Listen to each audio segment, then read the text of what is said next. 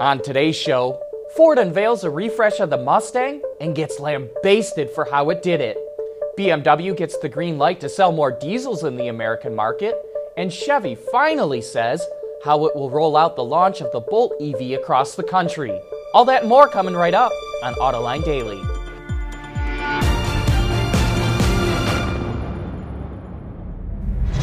This is Autoline Daily, the show for enthusiasts of the automotive industry.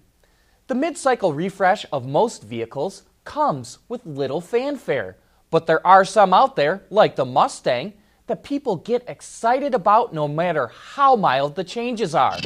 That's why it was surprising that Ford waited until Tuesday to show off the new 2018 Mustang at the Detroit Auto Show, foregoing the press days and skipping tens of thousands of people who already visited the show. Ford says it waited until Tuesday so it could reveal the new Mustang in both New York and Los Angeles as well. Mark Phelan, the car critic at the Detroit Free Press, lambasted the company for this move. He points out that Ford could have easily done these events sooner and that it actually shortchanged fans and the media. So no wonder he's so annoyed. But now let's move on to the changes.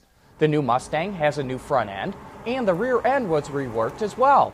The hood and grille now sit lower, and the headlights have more of an eagle-eye look to them.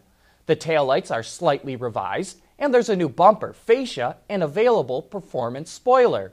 There's a host of new safety technology and an optional 12-inch digital instrument cluster plucked right from the Ford GT. Under the hood, Ford decided to drop the 3.7-liter V6 and upgrade the 4-cylinder and V8 engines. They both now feature port fuel injection to complement the direct injection they had already, and they both can be mated to a new 10-speed automatic transmission. For a little extra grunt, an active exhaust system is now available on GT models. And if that wasn't enough, MagneRide suspension is now available across the entire Mustang line. Look for the new car to start hitting showrooms this fall. Last year, BMW had to delay bringing several diesel models to the U.S. because the EPA needed to do more testing of the engines. But now, according to Green Car Reports, the agency has given BMW the green light, and the company is getting set to start building the vehicles. The affected models were variants of the 3 Series sedan and wagon, as well as the X3 and X5.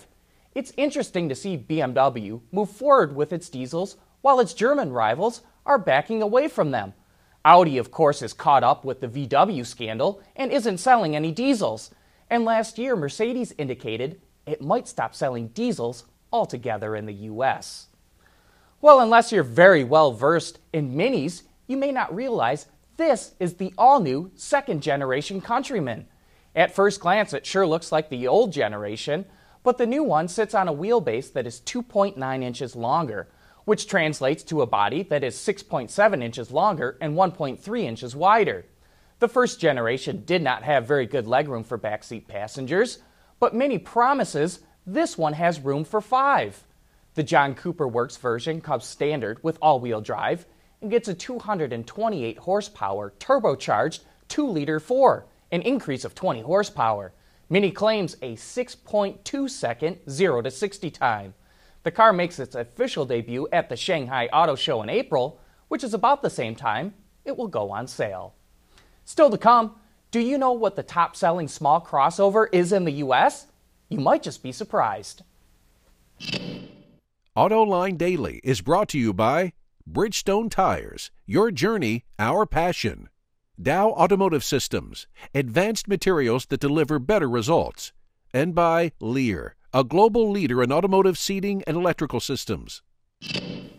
Late last year, Chevy launched its new pure electric vehicle, the Bolt. But unless you live in California or Oregon, you can't currently buy one. But don't worry, if you don't reside in one of those 2 states, the rest of us won't have to wait too long to get one. Chevy will roll out the Bolt to more states over the next several months, but by September, the EV will be on sale in all 50 states. But it could still be tough to get one because Chevy said it's going to prioritize sales where demand is the largest. Small crossovers are now one of the most popular segments in the American market. Last year, over 1 million small CUVs were sold in the U.S. But can you guess which models are the most popular? If not, you're in luck, because we poured through Ward's Auto's data to find out the answer, and there are some surprises. At the top of the list, by a fairly wide margin, is the Jeep Patriot at nearly 122,000 units sold. In fact, Jeep occupies 3 out of the top 4 spots, showing you can't have too many small CUVs. Sitting sandwiched between those Jeeps is a vehicle you don't hear too much about, the Subaru Crosstrek. And rounding out the top 5 is the Hyundai Tucson, which sold close to 90,000 units last year. This is a growing segment, so it will be interesting to see if these vehicles can hang on to their lead. And if you want to see the rest of the top 10, just look for the full list in today's transcript. And if you're watching on YouTube, just look for the link to the transcript in the description box. Coming up next, just a couple of years ago, it was a big deal to drive an autonomous car across the country. Now we just yawn and say, big deal.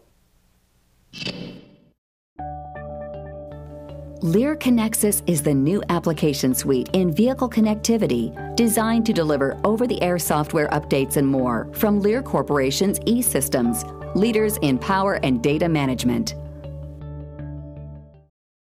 Whether it's on television, online, or through social media, AutoLine knows how to effectively get your marketing message to the people you want to reach. Contact Stacy Eman today. Last August, the French supplier company Valeo modified a Volkswagen station wagon to become an SAE Level 3 autonomous car. It then took the car on a 7-week, 13,000-mile drive around most of the perimeter of the lower 48 states. The car was in autonomous mode for 99% of the driving. Valeo called the publicity stunt its hands-off road trip of the future. The car was outfitted with a laser scanner in the front of the vehicle to detect vehicles, motorbikes, pedestrians, and static objects like trees, parked vehicles, and guardrails, all with an extremely high level of accuracy. It works during the day and night, in the rain, and at high and low speeds. It also uses a front-facing camera to scan the environment ahead of the vehicle, detecting any obstacles with extreme precision, and 4 corner radars for safe lane changing. A lot of people think that autonomous cars can only work with a massive infrastructure support. But drives like this demonstrate that autonomous cars can operate on today's roads without that kind of infrastructure. Demonstrations like this show how rapidly autonomous technology is moving forward. And with that, we wrap up today's report. We'll be right back here again tomorrow, and we invite you to join us then.